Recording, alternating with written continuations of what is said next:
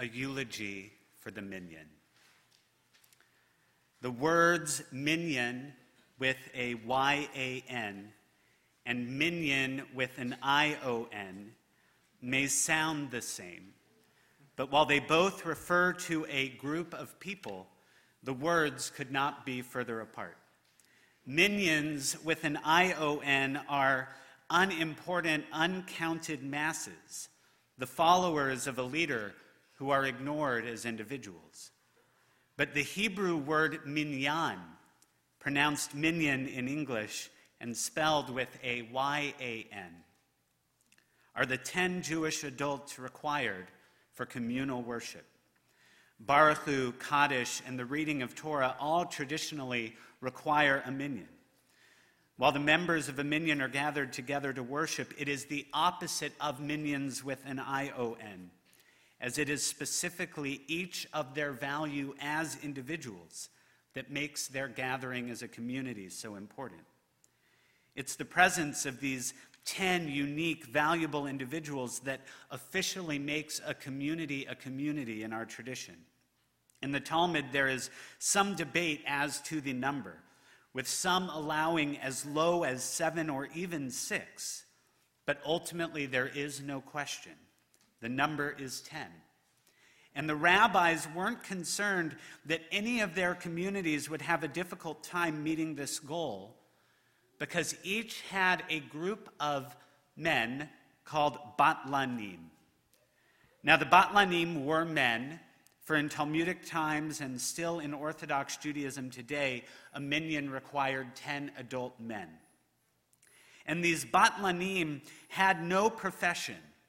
Their life was committed to the synagogue, and they spent their time both studying and working in the synagogue, and they were the ones who were always there, on time, not only for Shabbat, but for the 3 minyanim, the 3 services every day. Rashi adds in defining the Talmudic batlanim that they occupy themselves with the needs of the community. And in the words of Rabbi Abraham Milgram, the batlanim constituted the core of the permanent congregation and were highly respected for their piety and learning. Unfortunately, the term batlanim gained a negative connotation over time, as synagogues would actually hire ne'er-do-wells, giving them a small wage with the same goal of ensuring there would be a minyan at their daily services. The concept, however, of the batlanim is a beautiful one, that there are those in a congregation who are so in love with Shabbat, so committed to their community and to the concept of minyan, the idea that a community cannot worship without a community, that they make sure that they are present, ready to be counted on. Now, in our Reformed community, we are often more flexible with the idea of minyan. But that doesn't mean that we at Shaarei Tzedek don't have our own batlanim. We affectionately call them Friday night regulars. And even when there is nothing special on a given Friday night, when it's pouring outside, maybe there was a tornado earlier in the day, even when schools are on vacation, Cantor Canizaro, Rabbi Farb, and I know that we will not be alone. We know that you will be here with us, praying with us, giving us strength. Even on an evening like this when our sanctuary is full, please know that we know you are here and we appreciate you. And in today's conservative and Orthodox synagogues, again, while perhaps not using the word, batlanim are quite the known entity as well. Anyone who has been to a conservative or Orthodox synagogue on a Saturday morning, showing up at the listed service start time, knows that most conservative and Orthodox Jews do not arrive on Saturday morning at the listed start time. But at just about every one, there are those who are there before the scheduled time, often before the rabbi or cantor, as they are the ones who not only make sure that there is a minyan, but also often lead those opening prayers and welcome the rest of the congregation as they arrive. At Tree of Life Synagogue in Pittsburgh, Shabbat morning services begin at 9:45. So when the shooter entered the sanctuary at 10 o'clock, these batlanim were the righteous souls that he encountered. 69-year-old Irving Younger would often not only welcome any guests, the only others who might arrive on time, but he would also make sure that anyone less knowledgeable of the service knew the current page in the prayer book. While the rabbi happened to be there last Shabbat, 87-year-old Melvin Wax was the one who would lead the beginning of the service if the rabbi wasn't there or was running late.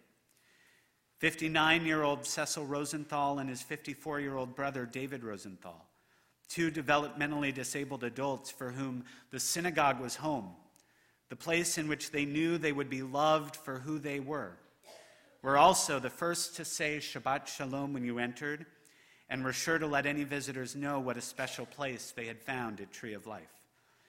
While the other members of the community may have felt that they were taking care of Cecil and David, I have no doubt that their love and gentle compassion served as a source of comfort for their larger community.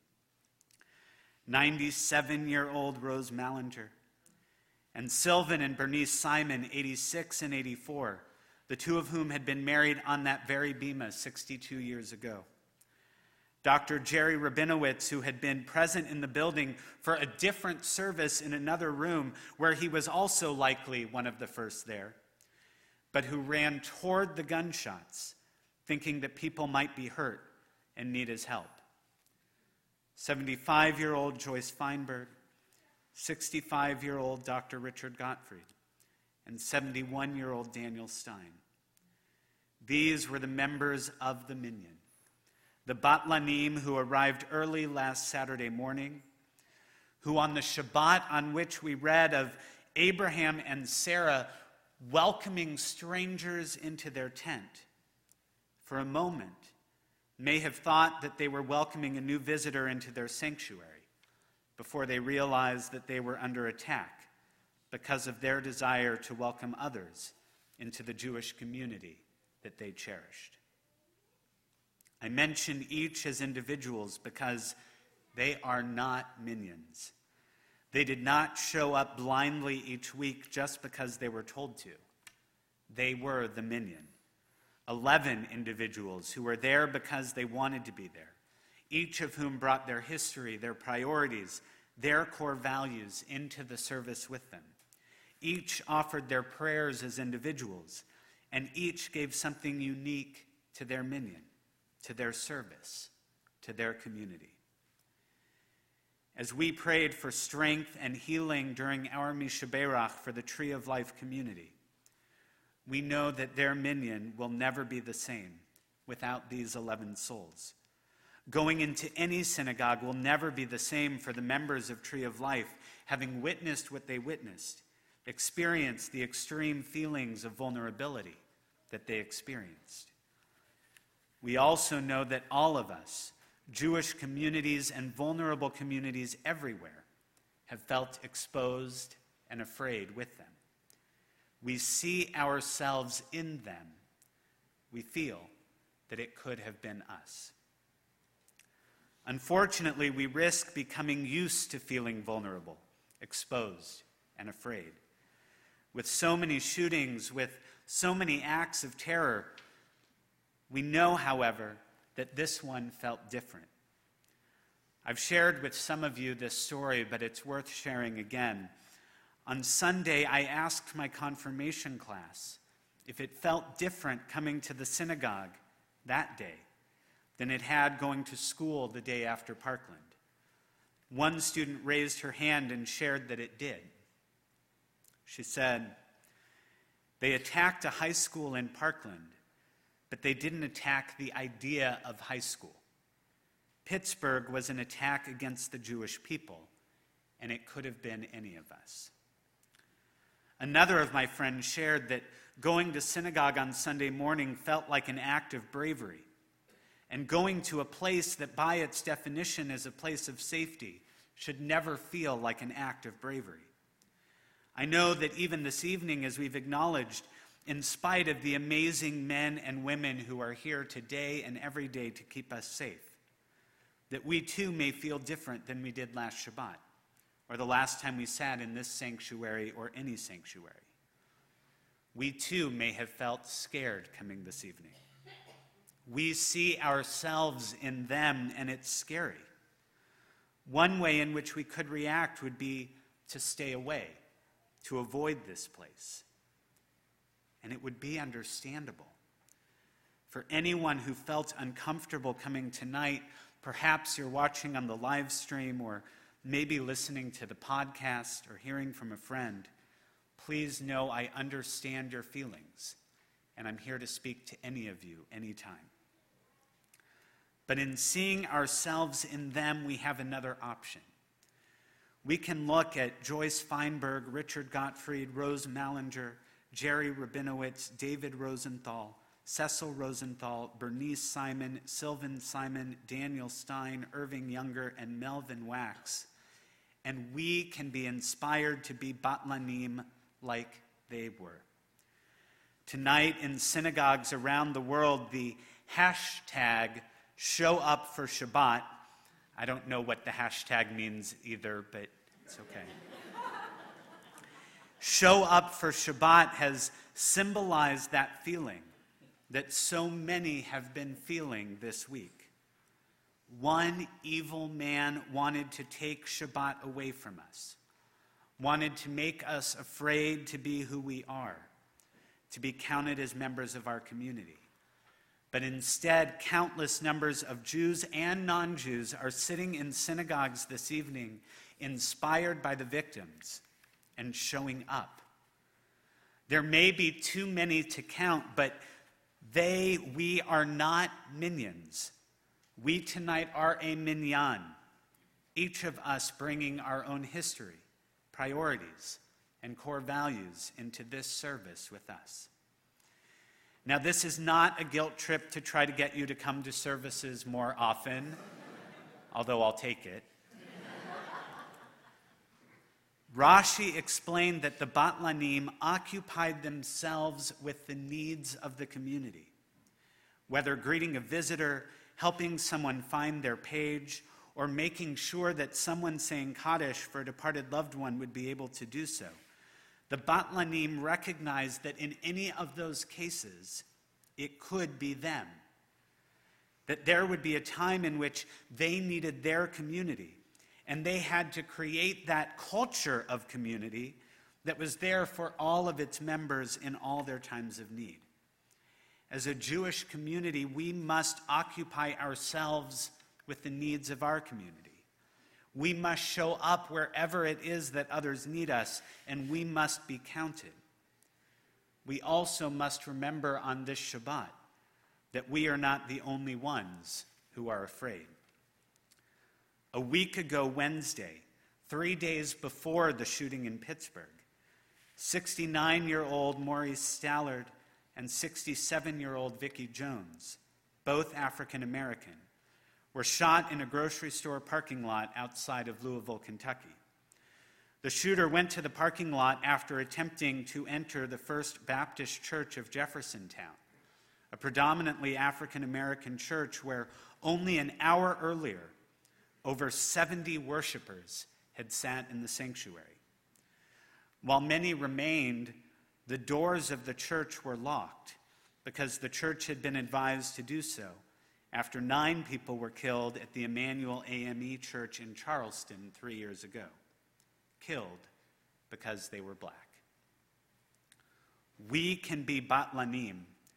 We can make ourselves counted by remembering that it could be us anytime anyone is made fun of, threatened, discriminated against, denied an opportunity, attacked, or killed because of their religion, the color of their skin, their gender, their sexuality, the country where they were born, anything that makes them different from someone who thinks they're better than they are. It could be us. And we must occupy ourselves with their needs. We must stand up for them. So many have reached out to me, to Jewish communities around the world, letting us know that they do not want to live in a country in which we feel afraid. Many of you are here tonight. You too are Batlanim, and we are grateful for you. There's a story about a couple on a cruise ship. The husband is approached by a man he doesn't know who tells him he needs a tenth for a minyan that evening at 7:30. The husband agrees to attend, but when he tells his wife, she's angry with him. "You haven't gone to a service since your bar mitzvah," she said to him. "And now you're going to make me miss the show I was looking forward to because someone you don't know asked you to go to a minyan?" "What was I supposed to say?" he asked. "It's a mitzvah." So after they finished their dinner, they went to Theater C, surprised to find what must have been 200 people there, all of whom had been told that they would be the 10th for the minyan. Some were upset, yelling at the man who had invited them, that he had tricked them into coming when they wouldn't have otherwise. The man stood up and told them all that it was his father-in-law's yahrzeit, and he wanted to ensure that his wife would be able to say Kaddish. "Each of you came," he said, "because you wanted to perform a mitzvah for someone you didn't know. The number of people here doesn't change that. But if you want to leave, of course, you're free to go." According to the story, whose veracity I cannot claim, no one left. My prayer this evening is that in whatever way we each interpret our call to be a Batlan, that none of us are doing so out of guilt. That none of us has to feel that we are the 10th in a minyan. To feel that if we don't do it, no one else will. I pray that we find ourselves always as part of a minyan that seems like minions. That we live our lives with a feeling that we are surrounded by others who want to be counted, who see us in them and respond to our needs, who see the vulnerable in them and respond to their needs, who inspire each of us as unique individuals with our own history, priorities, and values to be a part of this greater minyan and to serve the needs of our greater community, whoever that may include. For when we do, Zecher Tzadik Livracha, the memory of those righteous souls will always be a blessing. Amen.